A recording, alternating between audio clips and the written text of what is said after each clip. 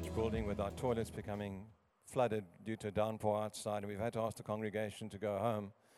So you're having the sermon on live stream only today.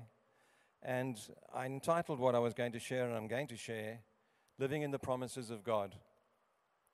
Quite rightly, we as Christians rejoice in the promises that God has contained in His Word for us. And we believe quite correctly that He is true to His promises and will always answer and always respond to what He's promised in His Word. Sadly, this has sometimes led to a mindset which has people treating God a little bit like a vending machine, where all we have to do is insert an application or a request which has a biblical connotation somewhere which refers to a promise, and instantly God will respond with what we want in the timing that we want.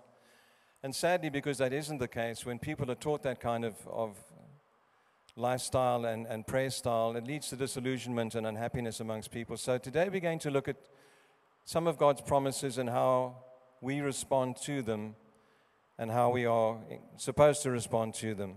And I want to start by reading a passage of scripture from Joshua chapter 1, verses 1 to 9. It says this: After the death of Moses, the servant of the Lord said to Joshua, son of Nun, Moses' aide, Moses, my servant, is dead.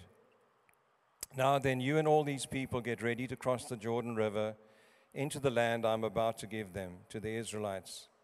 I will give you every place where you set your foot, as I promised Moses. Your territory will extend from the desert to Lebanon, and from the great river, the Euphrates, all the Hittite country to the Mediterranean Sea in the west. No one will be able to stand against you all the days of your life. As I was with Moses, so I will be with you. I will never leave you nor forsake you. Now, so far, this is an incredibly powerful promise, an incredibly encouraging promise that Joshua has received. And God is saying that He will honor an ancient promise that He made to Abraham to give the people their own country. But then it goes on and it says some more things. It doesn't stop there. God continues talking.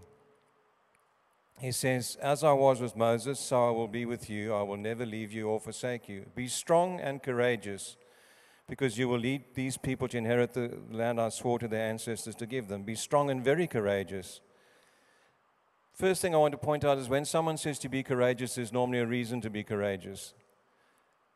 I've used this example before, but when I was a young lad of about 5 years old, I was bouncing on the bed at home near Cape Town and bounced off the bed onto a plank of wood that my brother had left on the floor with a nail protruding from it, and nailed the piece of wood to my foot. I can't remember the doctor taking the piece of wood out, but I can remember him giving me an injection. Injections in those days were delivered by a syringe which was stainless steel and rather large, not the nice slim plastic ones we have nowadays. And I remember him saying to me, bend over the bed and be brave. I found out a few seconds later why he said be brave, because the injection hurt more than the nail going through my foot. And I learned at a young age that when someone says be courageous, there's a reason why they're saying it. God says be courageous. He also says this: be careful to obey the law my servant Moses gave you. Do not turn from it to the right, or do not turn to it from the left, that you may be successful wherever you go. Keep this book of the law always on your lips. Meditate on it day and night, so that you may be careful to do everything written in it. Then you will be prosperous and successful. Have I not commanded you? Be strong and courageous. Do not be afraid. Do not be discouraged, for the Lord your God will be with you wherever you go. It's interesting to me that God has so much, I wouldn't call it a disclaimer, but so much encouragement to be strong and be courageous and to persist and to be obedient, to follow up the greatest promise that He ever made, the covenant that He started with mankind through Abraham. And what He's saying is, there is a promise for you. I have every intention of fulfilling my part of the covenant. I have every ability to fulfill my part of the covenant, but you have a part to play.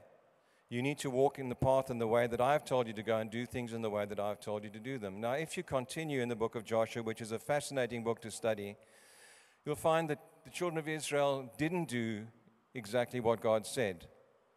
They did their version of it. God said, for example, that they should not let any of the nations that lived in the country stay behind. They should either drive them out or kill them. And they started off very well with the city of Jericho, with a great victory, and they destroyed everything in Jericho, and God blessed them. But as they go forward over the months and years that followed in the conquest of the Promised Land, they come across tribes that are resistant. They come across tribes that trick them. They come across groups of people that make life difficult for them, and they compromise, and they leave several of these tribes behind until God says to them at one point, "Now I will no longer drive these people out." They haven't walked in the fullness of the promise of God, and they never fully received the promise that He gave them. For many years through the book of Judges and the book of Kings, Israel has a very up and down existence. They will have a king who leads them to follow God and be obedient, and while they do that, things will go well. Then that king or leader will, not king, that leader, that judge will die, and Israel will very soon fall away into worshiping the idols of the tribes around them, and God will withdraw His blessing from them. They'll be conquered, they'll be oppressed, they will cry out to God, and again He will bring up somebody who will raise up to deliver them and to help them out, and they will be free for a while. And this goes up and down for hundreds of years, through the time of the judges and the time of the kings, because God has said to them, if you don't follow your part of the covenant, I don't follow my part of the covenant. And this culminates in the time that we read about in the book of Daniel, chapter 1, verses 1 and 2. It says, "In the 3rd year of the reign of Jehoiakim, king of Judah, Nebuchadnezzar, king of Babylon, came to Jerusalem and besieged it. And the Lord delivered Jehoiakim, king of Judah, into his hand, along with some of the articles of the temple of God. These he carried off to the temple of his God in Babylon and put the treasure in the house of his God." The ultimate agony for Israel is that eventually God says, because you've not honored your side of the covenant, I withdraw my covering of you completely, and I allow someone else to invade this promised land and take it from you. And so Nebuchadnezzar comes and he takes the land from them. He takes the control from them, and importantly, he takes their leadership away from Jerusalem, and he takes them to Babylon. Now, in the tradition of having a verse to fit our request, one of the most popular verses that is used when people are praying and asking God to bless them is Jeremiah 29, verse 11, which says, "For I know the plans I have for you, declares the Lord, plans to prosper you and not to harm you, plans to give you a home and a future." That's an incredible promise. But we need to look at the context, because it's the context of what we've just been talking about that this is written in. What has happened is the leadership of Israel has been taken to Babylon. There have been a couple of incursions by the Babylonians, and eventually they take the leadership away. And the prophet Jeremiah is in Jerusalem, and he sends a message to the leadership of Israel that are now in exile in Babylon, and he says this to them. Listen carefully. "This is what the Lord Almighty, the God of Israel, says to those I carried into exile from Jerusalem to Babylon. Build houses and settle down, plant gardens and eat what they produce. Marry and have sons and daughters, find wives for your sons and give your daughters in marriage so that they too may have sons and daughters. Increase in number there, do not decrease. Also seek the peace and prosperity of the city to which I have carried you into exile. Pray to the Lord for it, because if it prospers, you too will prosper." Israel has been invaded, their leadership has been carried off, and their prayers would very clearly have been, "God, deliver us from this. We want our country back. We want to go back to Jerusalem as soon as we can. You can defeat these people." And they pray, and God sends a message via Jeremiah that says to them, right now, you're going to stay where you are. Right now, you're going to stay where you are, and you need to dig in and prosper in that place. Not only do you need to dig in and prosper as yourselves, but you need to pray for the Babylonians and the city of Babylon that you're in, because if it prospers, you will prosper. It's not the kind of response to the prayer that they might want. And then he says this. "This is what the Lord says, when 70 years are completed in Babylon, I will come to you and fulfill my good promise to you and bring you back to this place. For I know the plans I have for you." Here's the scripture we quoted. Declares the Lord, "Plans to prosper you, not to harm you, plans to give you a hope and a future." In 70 years' time, 70 years of staying under the capture of the Babylonians, 70 years of having the Jewish leadership not in Jerusalem, but in Babylon. For 70 years, God is going to allow that same reprimand to stay with them. And then he says this, "Then you will call on me and come to pray to me, and I will listen to you. You will seek me and find you when you seek me with all of your heart." The concept that we might have of this verse says that God has a plan and a purpose for us, and all I have to do is pray a prayer and quote Jeremiah. And immediately God will, in my time scale and according to my specifications, do what I want, is an erroneous one.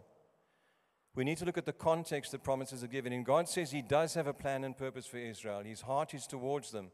But it's not going to happen when they want it to happen. It's not going to happen immediately, and it's not going to happen how they want it to happen. They have 70 years, and in those 70 years, he wants them to be fruitful towards themselves and towards the Babylonians. He doesn't say for 70 years moan and groan and walk around with a face like thunder because I haven't answered your prayers and curse the Babylonians and be rebels.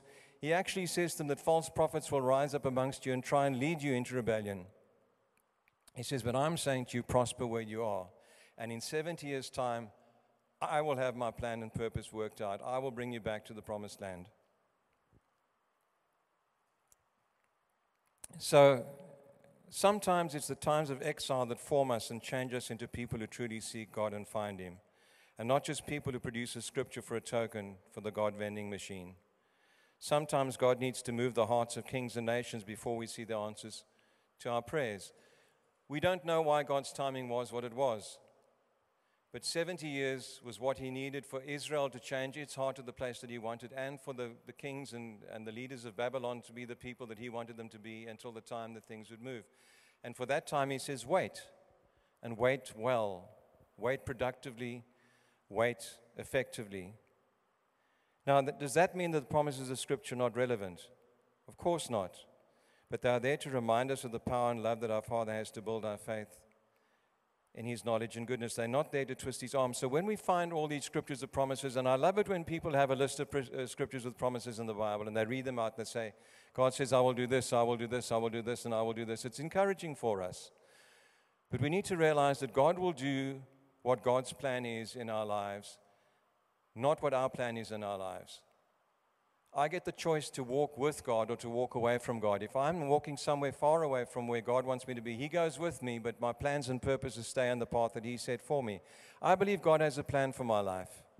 I believe He has a purpose for my life. I believe that there are things laid out that are blessings and challenges in my life ahead of me. I have a choice as to whether I walk in those plans, whether I follow the guidance of the Holy Spirit and do what God is calling me to do, or whether I wander off doing my own thing, in which case God does not desert me, but the blessings and the promises that are in the path that He's chosen will not necessarily manifest in my life. So for us to just take a scripture out of context and use it as a way to try and twist God's arm to give me what I want, when I want it, and how I want it, is not scriptural, it's not correct. And to just have a look at this, I just want to look at 3 of the promises that we often refer to in our Christian walk and see what the context was of them. First one is a scripture that we find, and it's often used by people in times of financial need, and it's correctly used in that way. But Philippians 4 verse 19 says, and my God will meet all your needs according to His riches in glory by Christ Jesus. My God will meet all your needs according to the riches of His glory in Christ Jesus. What's the context? Well, let's read back a little bit. Paul is writing to the Philippians, and at this point he's saying to them, thank you for the gift that you have sent me. He says to them, thank you that you have involved yourself in helping me. But he says, I don't rely on your giving because God does supply me. But he says this, rejoice greatly in the Lord that at last you renewed your concern for me. He says, I rejoice greatly in the Lord that at last you renewed your concern for me. Indeed, you were concerned, but you had no opportunity to show it. I'm not saying this because I'm in need, for I've learned to be content whatever the circumstances. I know what it is to be in need, and I know what it is to have plenty, and I've learned the secret of being content in every situation, whether fed or hungry. And there he uses the scripture, which is often misquoted, I can do all things through Christ who strengthens me. I can do all these things. Often again used as somebody saying whenever they want to do something, I can do anything I like through Christ who strengthens me. No, I can't. I can do what God wants me to do and what God calls me to do through God who strengthens me. And Paul uses that scripture saying, I thank you for the gift that you've given, but I've not been reliant on you because I've learned to have a lot and I've learned to have a little, and I've learned that God can work in all those situations, and I've learned that I can do all things. And then he goes on to say, not that I desire your gifts. What I desire is that more be credited to your account. I've received full payment and have had more than enough. I'm amply supplied now that I have received from Epaphroditus the gifts you sent. They are a fragrant offering, an acceptable sacrifice pleasing to the Lord. And then he says, and my God will meet all your needs according to His riches in glory by Christ Jesus. He says to them at the beginning of this, the reason I've desired your gifts is not so much because I need them, because God will look after me and I've learned to be with and without irrespective of what people give me. But he says, I desire your gifts that it be accredited to your account. He wants them to be part of God's plan of giving and sharing. God says, what we sow is what we will reap. God says, given it shall be given to you. He's saying he's pleased that they've given him this blessing because that opens the way for God to bless them more. And he's saying, my God will supply all your needs because my God honors what he does in terms of giving and receiving. It's not just a case of anybody can say at any time, I need a new car, God will give it immediately. Sometimes there's a situation where God doesn't want to do that, where God has a different plan for you. If we just use the scripture as a token for the vending machine, we've got it out of context. It needs to be read in the context that Paul placed it. 1 Corinthians 12 verses 8 and 9 say this, these 3 times I pleaded with the Lord to take it away from me. Paul's talking about an ailment or a challenge that he had, and we're talking about grace in this particular scripture. But he said, my grace is sufficient for you, for my power is made perfect in weakness. Now, we quite often quote, my grace is sufficient for you. We sing songs about it. Your grace is enough, more than I need. Let your mercy fall on me. And it's true, God's grace is sufficient for us. But we sometimes do that in, God, I want grace and I want it now for a short while until you give me what I actually want. Paul is saying that actually he's been asking for something 3 times. This is a man who understood God's heart like few people. This is a man of faith like few people. And he says, I have a thorn in my flesh. I have something that torments me. And on 3 occasions, I've gone pleading before God to say, will you take this thing away from me? And God has said no. That's really quite challenging. God has said, I will give you the ability to go through this. I will give you the grace to suffer through this and still be okay and still be with me. But he hasn't said, I will just take it away.